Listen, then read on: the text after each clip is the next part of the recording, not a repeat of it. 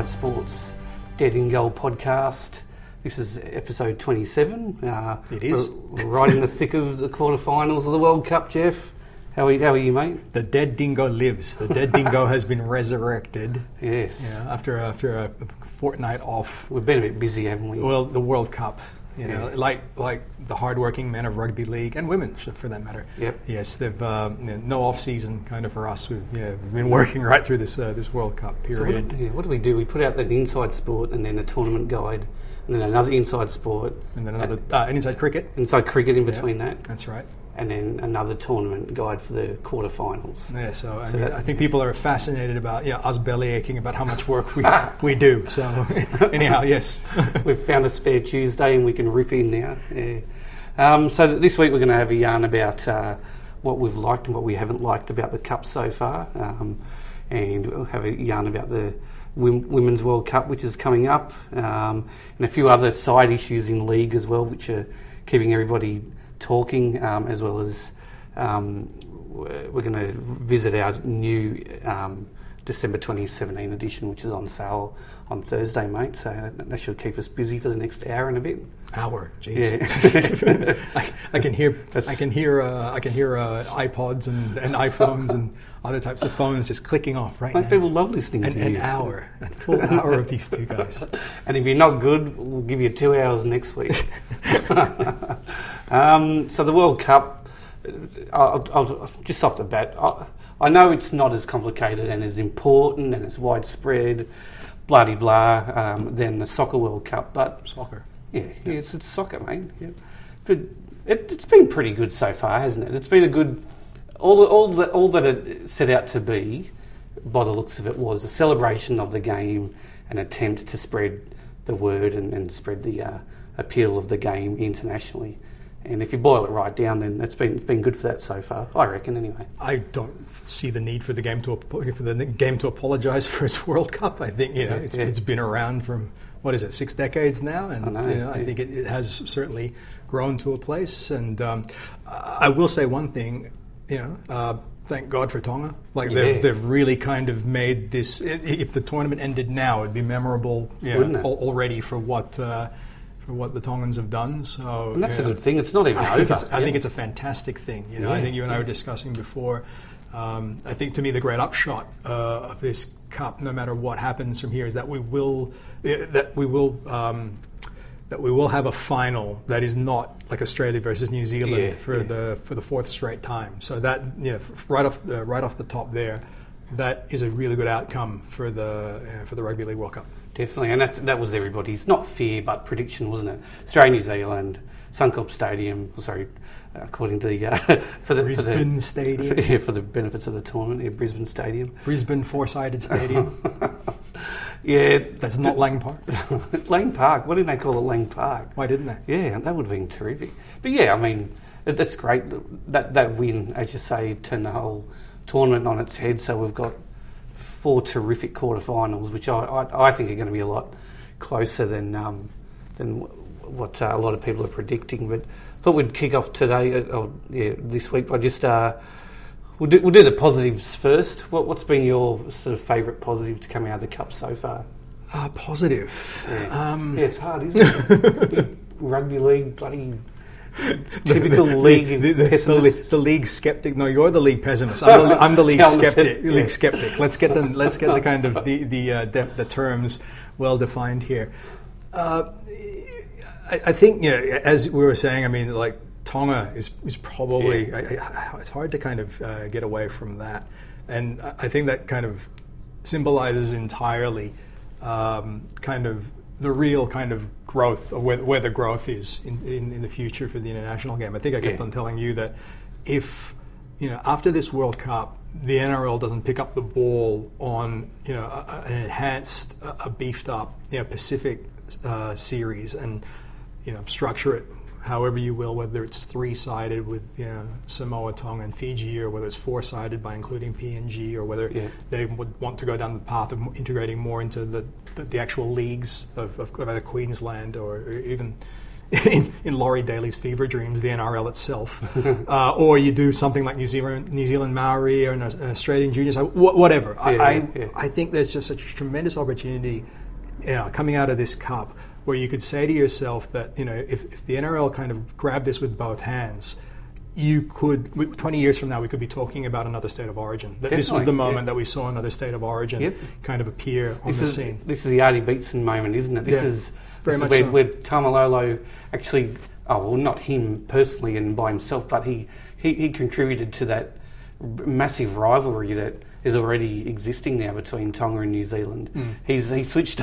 It's exactly like what Artie did. He switched over from one side to the other, became the hero of one side, and now there's this instant explosive rivalry, and it's amazing, isn't it? It is, and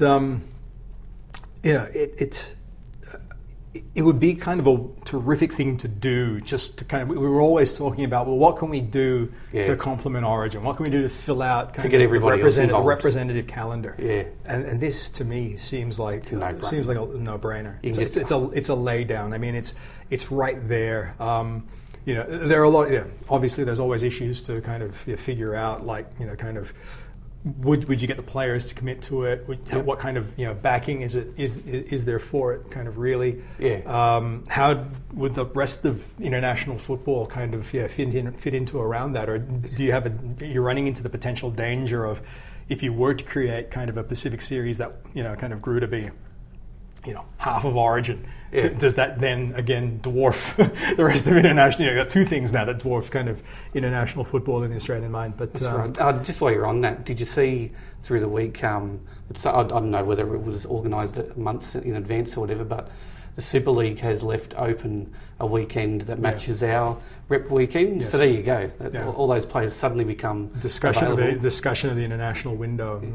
Shane Richardson asking the RALF to talk about what's doing. I mean, there is plainly an opportunity coming out of this. I think everyone can agree in principle that they would like to see a more vital kind of international game. What the detail is of that, I'm not sure. And it doesn't have to be organised by a certain date. That's just something that we can start off with a really good base from this World Cup, and then move forward from it. What the thing that I've really been surprised by has been the level of interest in the tournament. I've always been a big fan of the international game, but I didn't think so many other people were. I thought that we were very insular when it comes to the NRL, and we are. But the level of interest in the tournament has really surprised me, particularly if not the crowd figures, which have been fair, like as you say, around 22,000 has been the highest crowd figure, but the TV figures have been extraordinary. You're almost talking Big Bash type figures. It's on its way, and the really good thing about this tournament is it's being played without very much opposition from anything really. It's got the freedom that the Big Bash has. One thing it kind of reminded me, one aspect that reminded me of, is that when I was looking at the television numbers, I always, because it's just something I'm interested in, I always kind of take an interest at what the number is outside of out of New South Wales or Queensland, or out of Sydney and Brisbane in particular. I just looked at the big figure and thought, I run with that. But I think the one thing that it's kind of worth noting is when you as much, I think you got to be reminded that kind of the power of kind of when Australia plays is it doesn't leave kind of out other markets. You know what I mean? Like Origin, it includes them, if anything. Exactly. Origin is huge, and we all know that it's kind of a real kind of ratings monster. But I'm always interested to see that because when Australia plays, that can draw in. It does draw in interest from your Perths, your Adelaides, your Melbournes, because it's Australia. So it's our team. I mean, you don't have that dynamic where you really are left without a team really to cheer for. Which in essence, like, I think when people kind of from the southern states watch Origin, they're just watching for the spectacle. They don't really kind of have anything invested in it. So I mean, that's it's a reminder, like to ask what the value of the kangaroos is. Well, there's that. Yeah. I mean, it's still kind of our side. So. And that has surprised me. I didn't think it was as big as what it was for the kangaroos. Yeah. What you say is spot on. Like, look at the Socceroos. Like, they'll play on Wednesday night. They'll get 1 trillion people watching. Exactly, and absolutely none of those will go back to watch the A-League. So that is really kind of what is the importance of the kangaroos? It's that. And who knows? You might get a few. They won't obviously all go back to watch kind of NRL club games, but you might get a few. So that's exactly. And that's important. And I wonder how many viewers the Australian Gaelic football team got with its. Just me. I love it. When two forms of football kind of unite to play a third entirely different form of football, which is I want to tease that one out there. A subject we're going to address later in the podcast. I like Richard Hines. I'm excited about it. I like Richard Hines' hashtag not a sport. Sorry, that dragged that conversation down a little bit. Okay, so that's all the fluffy, positive stuff out of the World Cup. On things they could have done better. I'll shoot off first. They could have got some of the grounds a little bit better as far as the draw goes, but scheduling. I think they should have. Well, being a Western Sydney bloke, they could have taken at least 1 or 2 games out to Penrith. I reckon that games like Fiji and USA, that would have been huge out at Penrith. It's it's a little bit cooler down here this time of year. Those games up in Cairns and Townsville, it's so hot up there. It's so humid. Maybe I know that they've got a reputation for being league mad up in those sort of areas of Australia, but when's enough?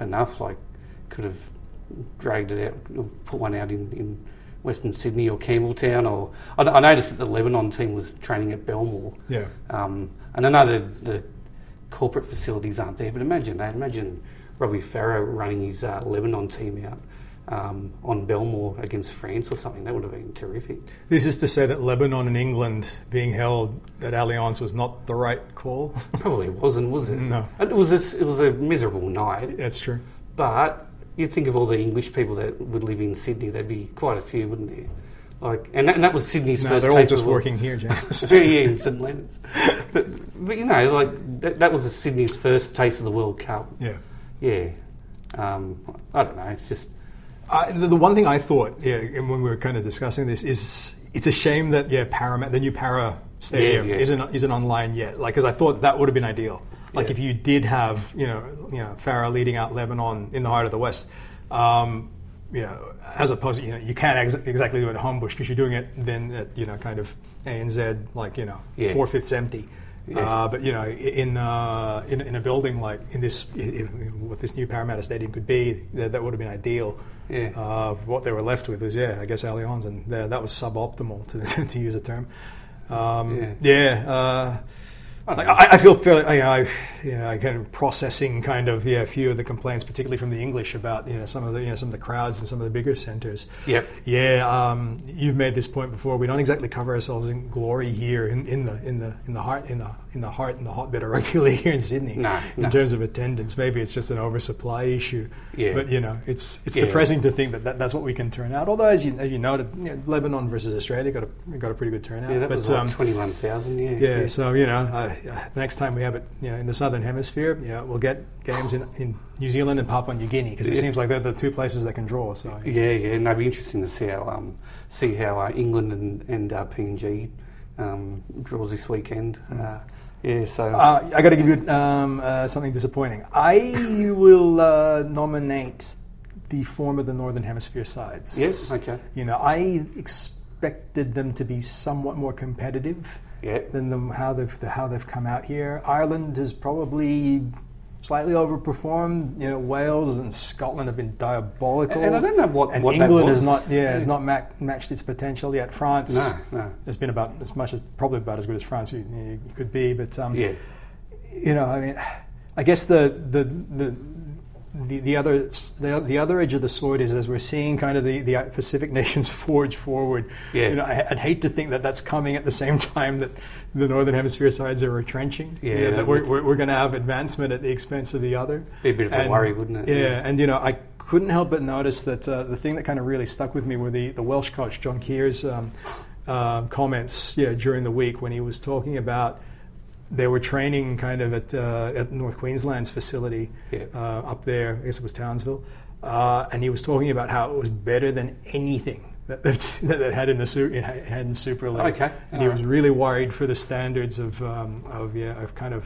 professionalism and the preparedness that they had. Yep. And I think we can all agree that Super League has to be the engine of Northern Hemisphere Rugby League, because it's not just England. It's it is Wales and Scotland and Ireland too.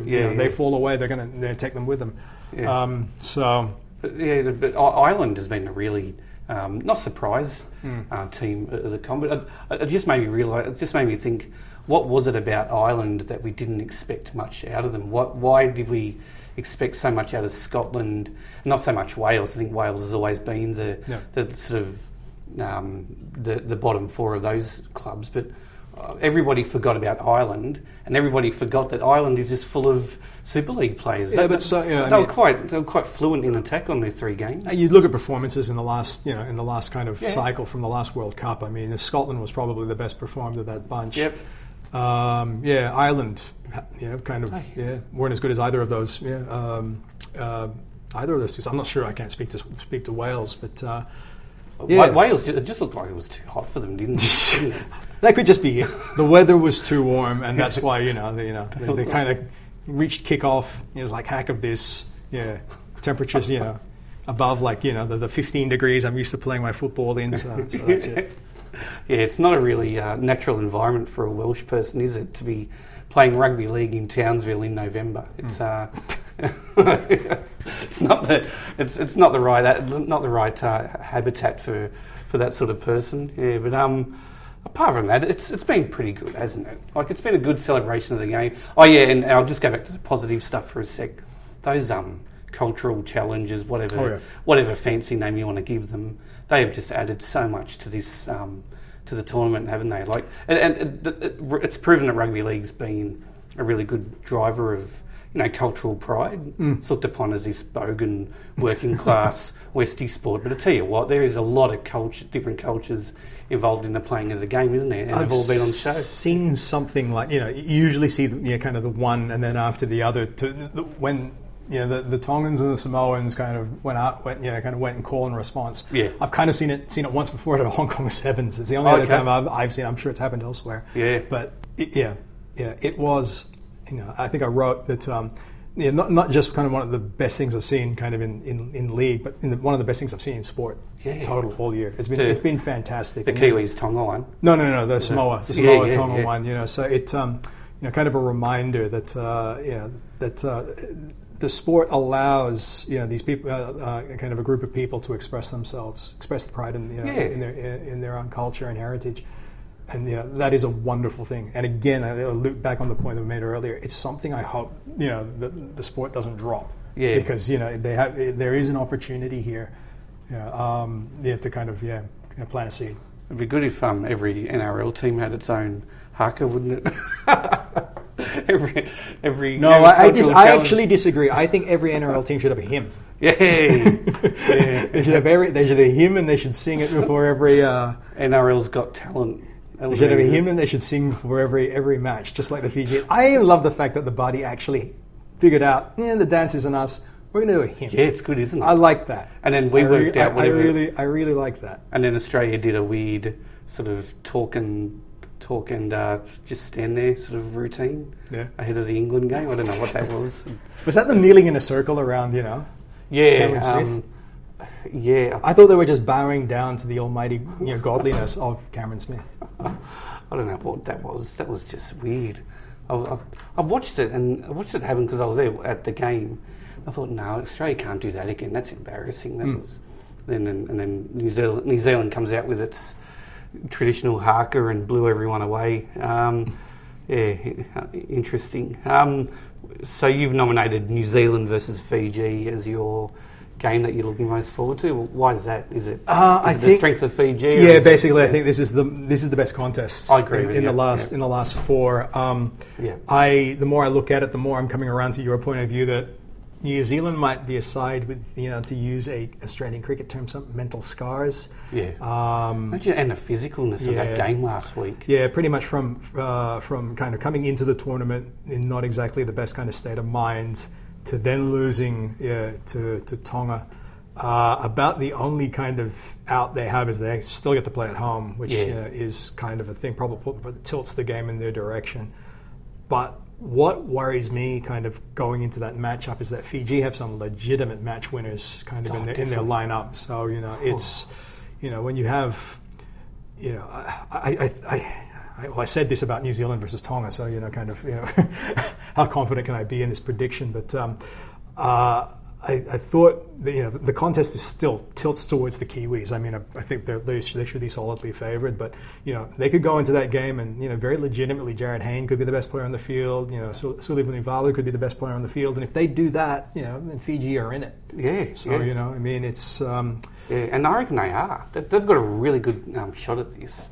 I don't think the pieces are going to fall into as good as perfect an order as what everybody's thinking.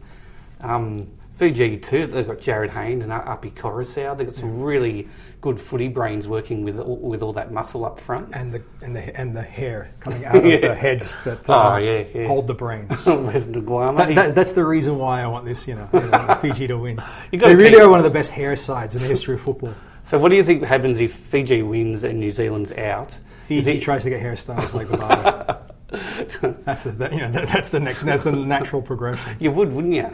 But then so what happens? So New Zealand's out. Does out. Does that damage the World Cup interest No. at all, do you think? No.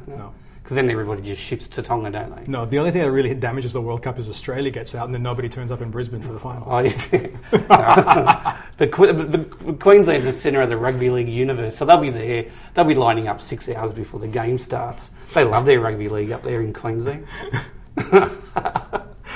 Okay, James, what game are you looking for? I've gone for England and Papua New Guinea, and I know everybody's predicting a blowout. Papua New Guinea away from home, blah blah blah. But PNG, their players have had a whole solid year of Intrust Super Cup or Premiership, whatever you want to call it. That's fantastic preparation for elite level rugby league. But it is, okay, compare that to Super League. Is there much of a difference between Super League and the Queensland Cup? Here we go. That's what you're asking. And this team, PNG team, won the Queensland Cup. They won it convincingly. They came down to Sydney to play Penrith in that Super Bowl game and got belted. But they've already done that. So this isn't new anymore, this fancy new stadium thing. I reckon they've got a really good shot at it. James this week was heavily contemplating the question of what would happen if the A-League played the J-League in soccer. For those of you that don't know what they are. So now James has kind of pivoted onto the question of whether Super League is as good as the Intrust Super Premiership or Cup. So yes, getting very, very interesting. So definitely basically it's a question of whether James Graham and Sam Burgess. For me, it's a question of whether James Graham and Sam Burgess are better than the forwards of Penrith's seconds. Decoded, yeah, that's what I meant. But yeah, that's a bit unfair. I mean, but you're right. Sam Burgess is going to punch holes in that forward pack. Yeah, but I do admit.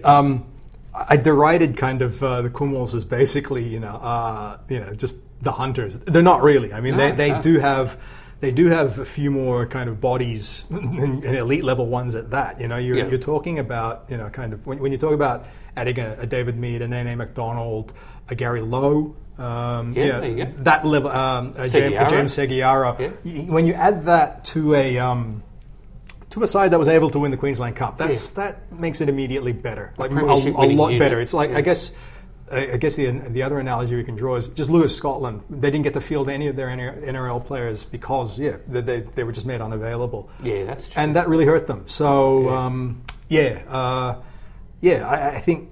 I mean, I've been fooled very much, or I've been lulled into thinking in terms of, kind of that the Kumals are the hunters. They're not. I really should stop thinking that way. But nevertheless, I do think England will. Do you think they'll thrash them? Do you think it'll be? I don't think England scores enough to thrash them. They just don't have. They haven't kind of figured out. England have a lovely backline movement, and their passes are really fluent. Yeah. And they look really good in attack, and then you're right. And when they come up against a quality defence, maybe that last effort, unless there's a Ryan Hall or a McGilvery on the end of it, which is straight blocked out. So 4 points against Australia, 29 against Lebanon, and 36 against France. Oh, shut up then. That's a pretty good. No, that's not. I reckon that if they were really good, they'd be putting 50 on like Lebanon, and admittedly Australia only put 34 on Lebanon. So PNG lapped everyone that played. So there you go.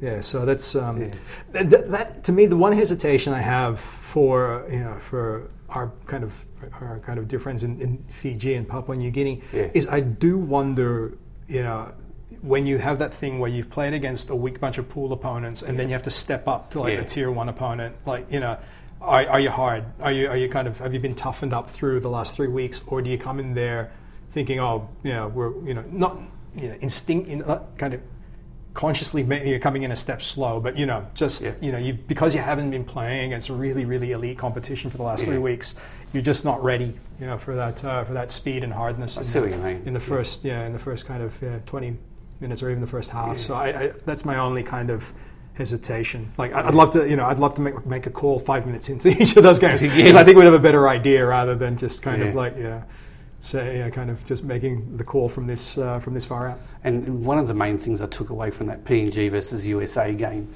that USA team couldn't tackle. They were just awful. They were arm grabbing. They were awful. I think one thing that we got to, because we're in Australia, the main part of our rugby league watching diet is watching NRL.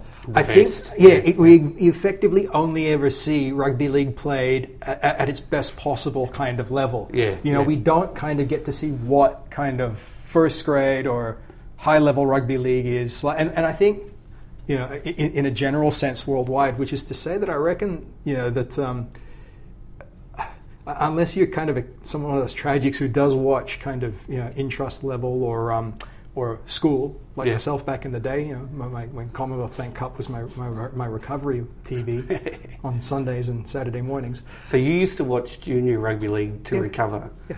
Wow. Yeah, night out on Friday or night out on Saturday, and then you come back and you... It was on very early, wasn't it? Like 6 a.m? Yeah. No, I thought it was a bit later than that. It was more like 7 or something like that. But anyhow, it was really good,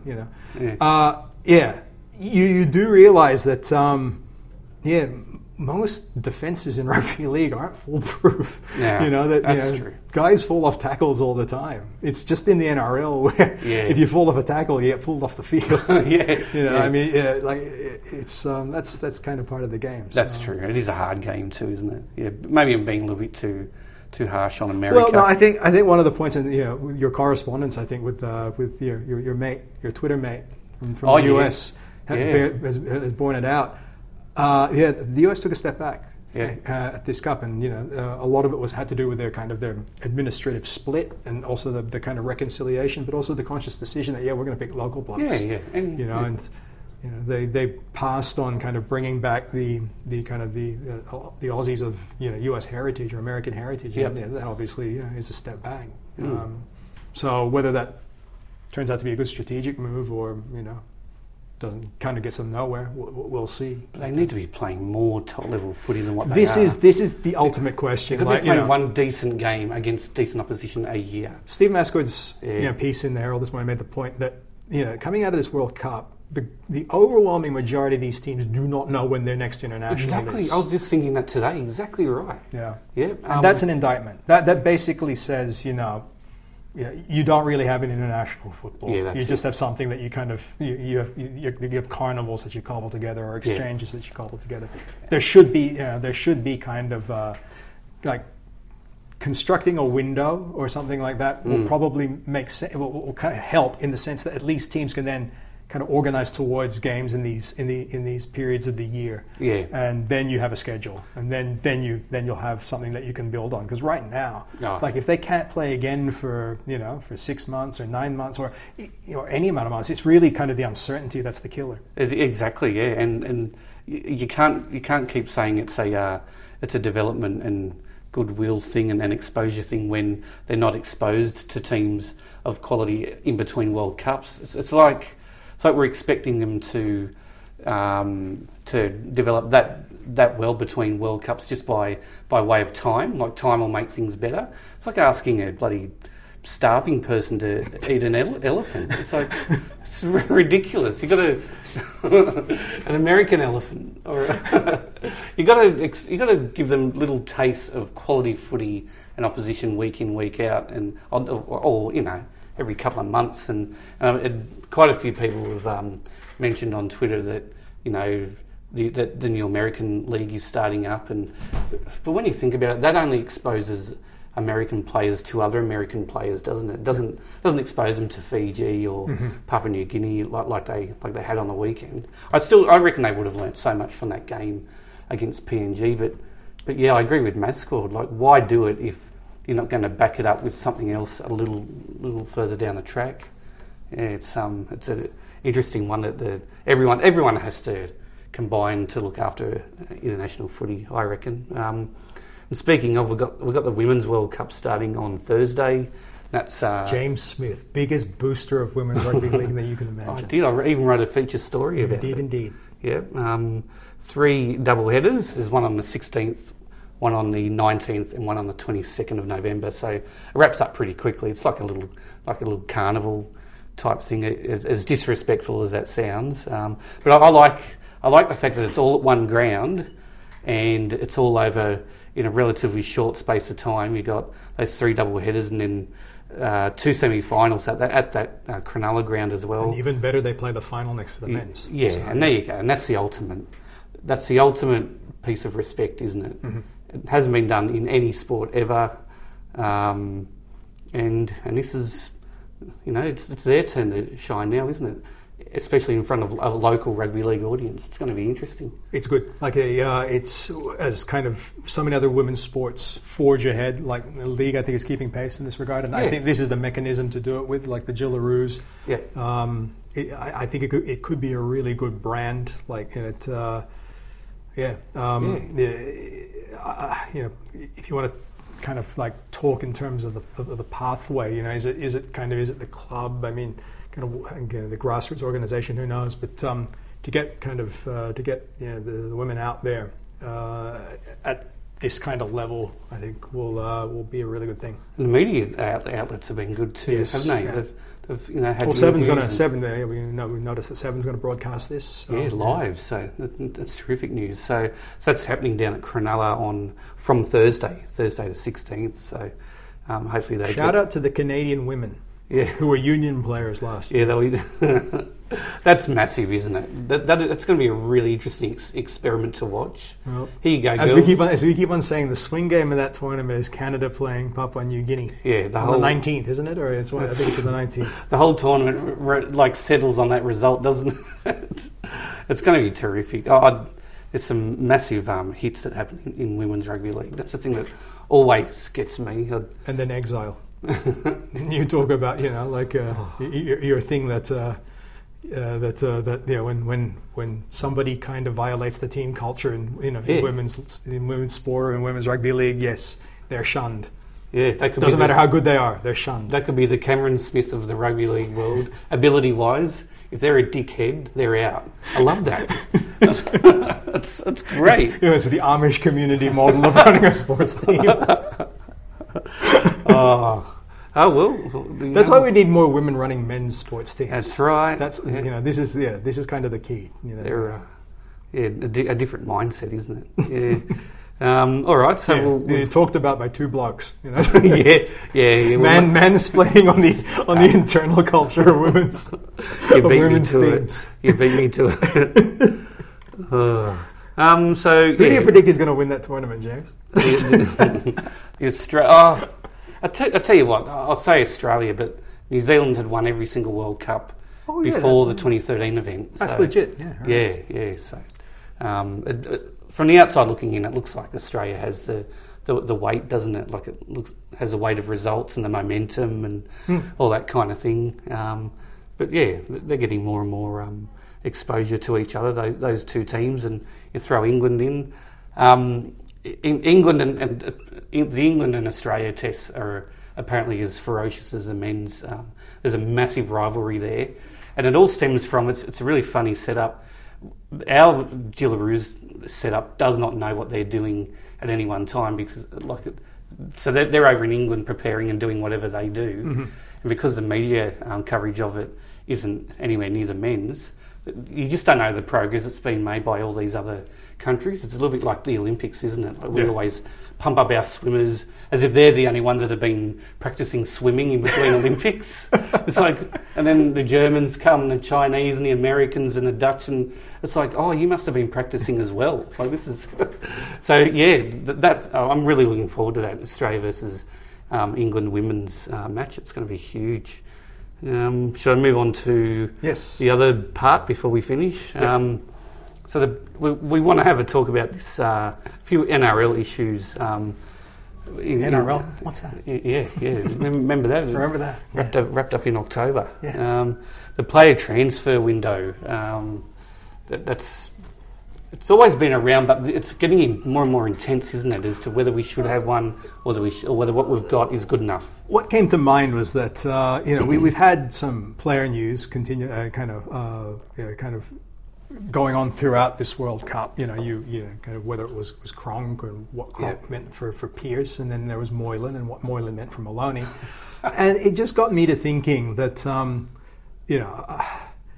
from kind of our chairs here in the office, like kind of looking at the world of sport, there is no doubt in my mind that that player movement news really kind of stirs the drink these days. I mean, you cannot deny it. Like when we kind of put stories out on the website, you kind of look at the metrics that come back through whether through social or what have you.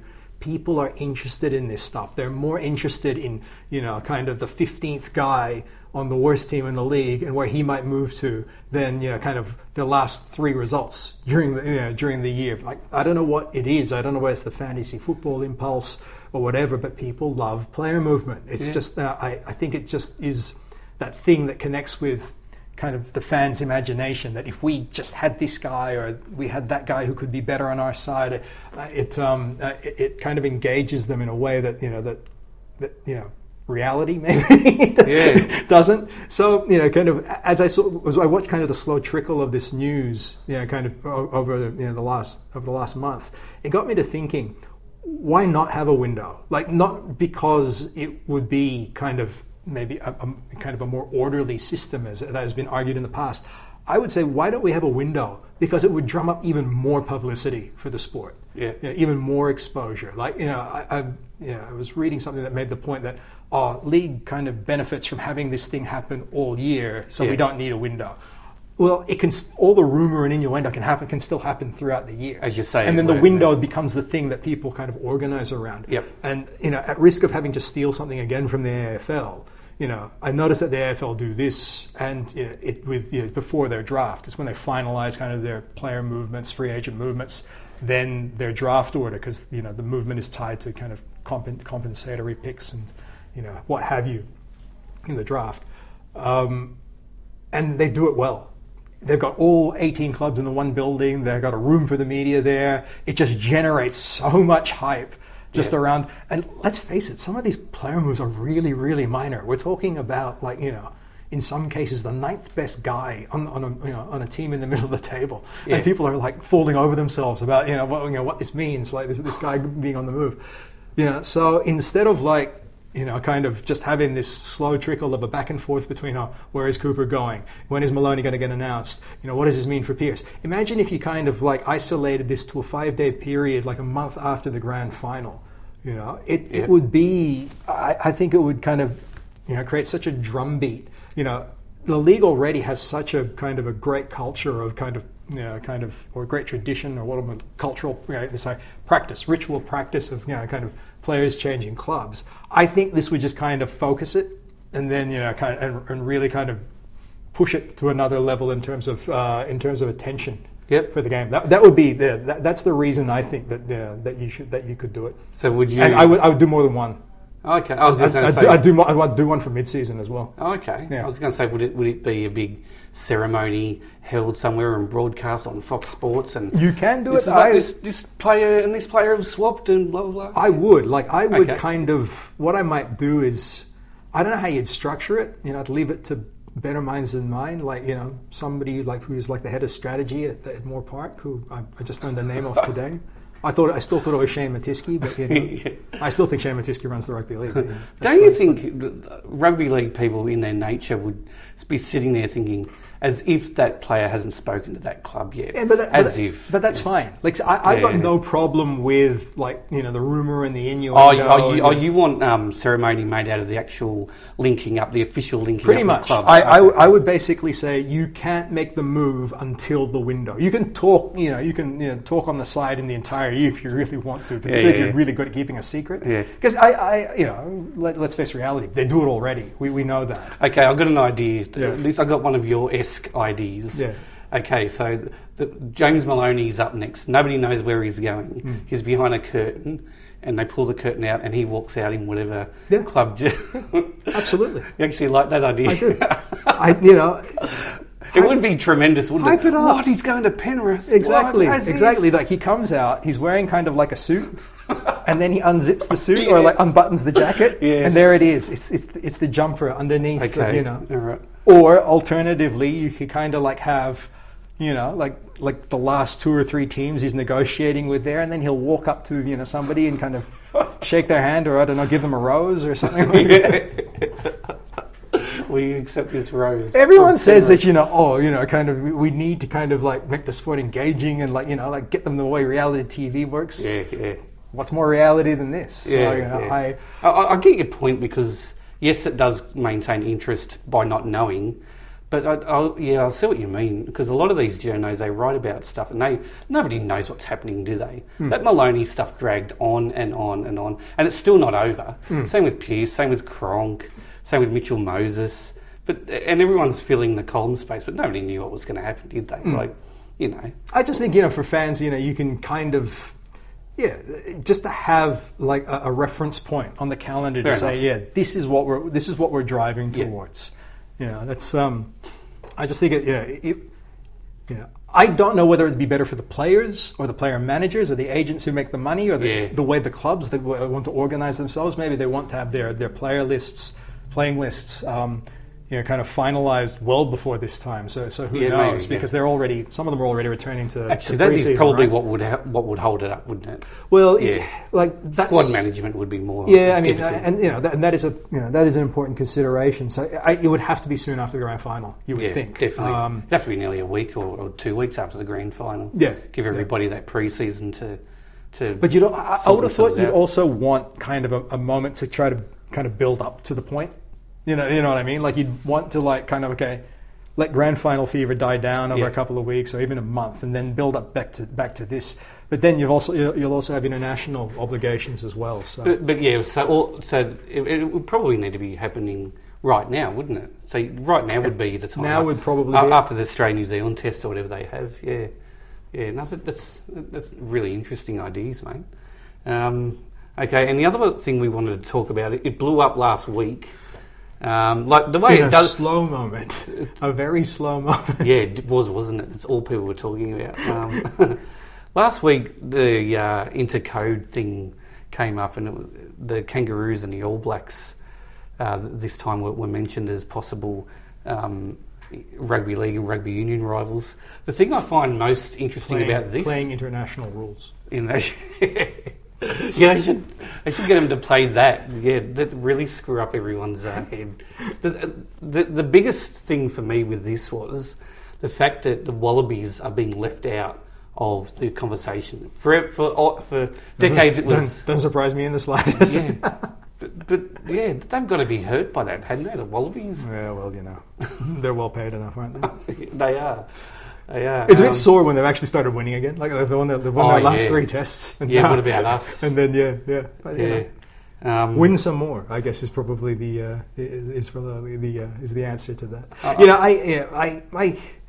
as a lover of sporting novelty, I get sucked in by this. It got me thinking about it. It got us running to like the records of the old Wigan versus Wigan and Hull. Wigan and Bath. But Wigan and Bath, rather. Yeah. So the old Wigan versus Bath game in kind of the mid '90s, which kind of proved what everybody thought, which is. Yes, this doesn't prove anything. No. And what were you watching last week? It was that was Randwick versus Wests. But that was kind of what the idea for this what a unified rugby or whatever the concept is. Who won that game?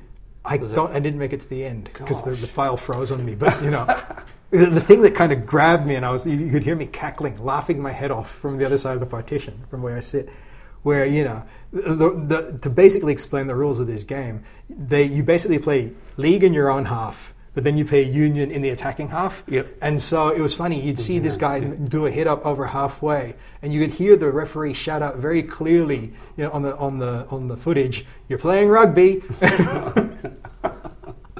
Which I absolutely loved. I thought that was hilarious. What if you didn't needed the ref? You needed the ref to remind you which form of football you were playing. Oh yeah. That would, you could have that up on the big screens, couldn't you? Like rugby or league or whatever. Yeah, it's I thought there'd be a lot more interest in this than what there has been. But we put it to people on Twitter just before we came out. We didn't give people long to respond to this, but this is just an idea of how enthusiastic you people are. Michael's answer to. What would you find most intriguing about Kangaroos versus All Blacks intercode matchup? Michael's answer was nothing. So that was off to a good start. There we go. Yeah. James Campbell said, "Zilch. Let's concentrate on #RLWC 2017." So that was fair enough. And Nick says, "Seriously, zero interest in some hybrid game between the All Blacks and Roos." And my union friends say the same. Wow, he has union friends. Yeah. What kind of league guy is he? I know. What are you doing? What are you doing, Nick? It did make me think about one thing, though. Like, if you're going to actually have a match like this, the man I'd want, above all else, kind of on my side as a coach, whatever, would be Brad Thorne. Oh, yeah. He'd want to be coaching both sides, wouldn't he? I don't know, but whoever... They'd probably have a bidding war over whoever him. Could get him would be, that would be the killer app, because, Brad... absolute legend, the only guy who could excel kind of at both, as a forward, no less. Yeah. And I believe he's coaching Super Rugby, Super Rugby side next year. So, who's he coaching? I don't know. I don't really. Didn't do that much research. Weren't that passionate about it. Legends of Sport came in with a late one. What would intrigue him would be how much Australia would win by. Oh, I agree. Shade. They would... fantastic. They would smash the All Blacks, I reckon. I've got no evidence to back that up. I think they'd get the defence right, and that would be what matters, I reckon. Because it's 13 aside, isn't it? I do not know what... Yeah. I don't know. I think fundamentally that the reason why the All Blacks would win that contest is they'd have 15 players and Kangaroos would have 13. Come on, that's right, yeah. And you got to lose 2 players when you got the ball in your own. No, I was just saying that one side is 15 players and the other side is 13. And that's what makes the whole thing pointless, doesn't it? Yeah, it's a good reaction from that one, everyone. And we'll wrap up this week by talking about what's in our latest edition. It's December 2017, and it's on sale from Thursday. So, ringing endorsement. There is very little rugby league in this magazine. There's hardly any. But one bloke who has written a little bit about rugby league for us is Titus O'Reilly, hasn't he? He's a bit of a favourite of yours and a favourite of a lot of people on Twitter. We'll have to tag him in and let him know that we're talking about him. But his extract, Let's Take This Too Seriously, is from his book of that title. No, his book is a thoroughly unhelpful history is that of right? Australian sport, yes. Oh, I'm sorry. That's just the headline for the story. Oh, but and it was basically, where our sporting sort of culture was born. It's a history of Australian sport. Yes, I wouldn't cite it in an academic paper, but it is a tremendously entertaining read. And what does he call himself? Australia's least insightful sports writer. I disagree with him. I thought we were in the running for that. But anyhow,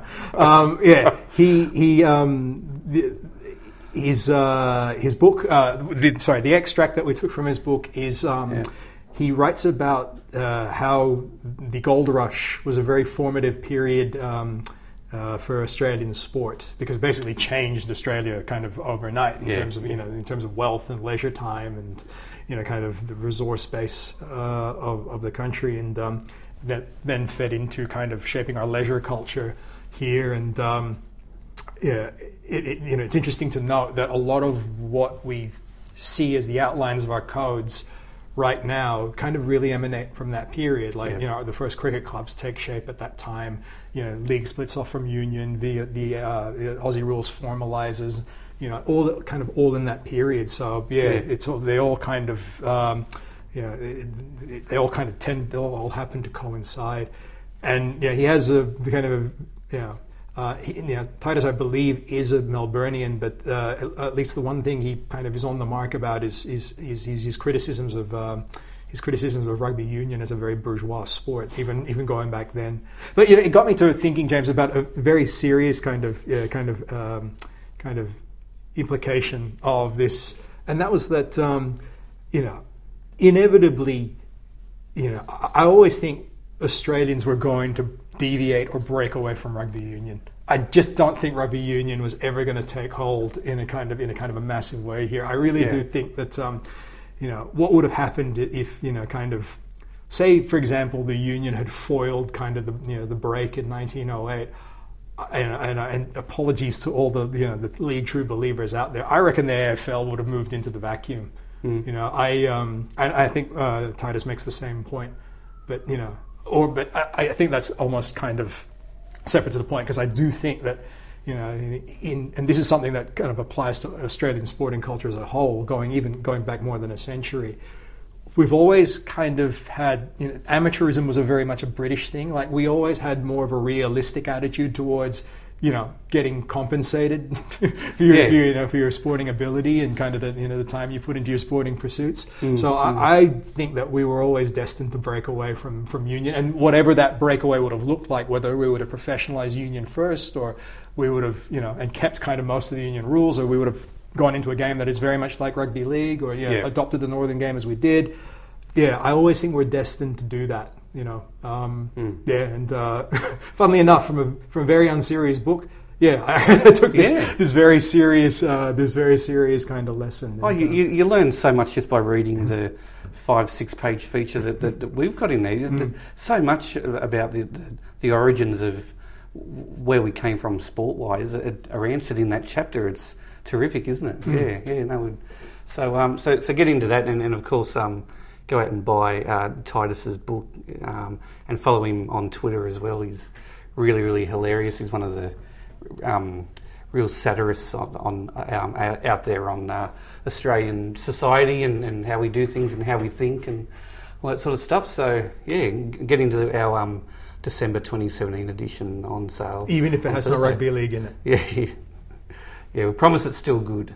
Rugby league fan David Warner on the cover. How about that? That's right. Rugby league wannabe, like David. David Warner, I think, wanted to play football. He just said he was too small. Too small for rugby league. What? Anything else, mate? No, all good. No, all good. And just a promise that we'll be back with you more regularly. Going forward. We've just been too busy to talk to you. That's all. Okay. Enjoy the quarterfinals, and we'll catch you next week.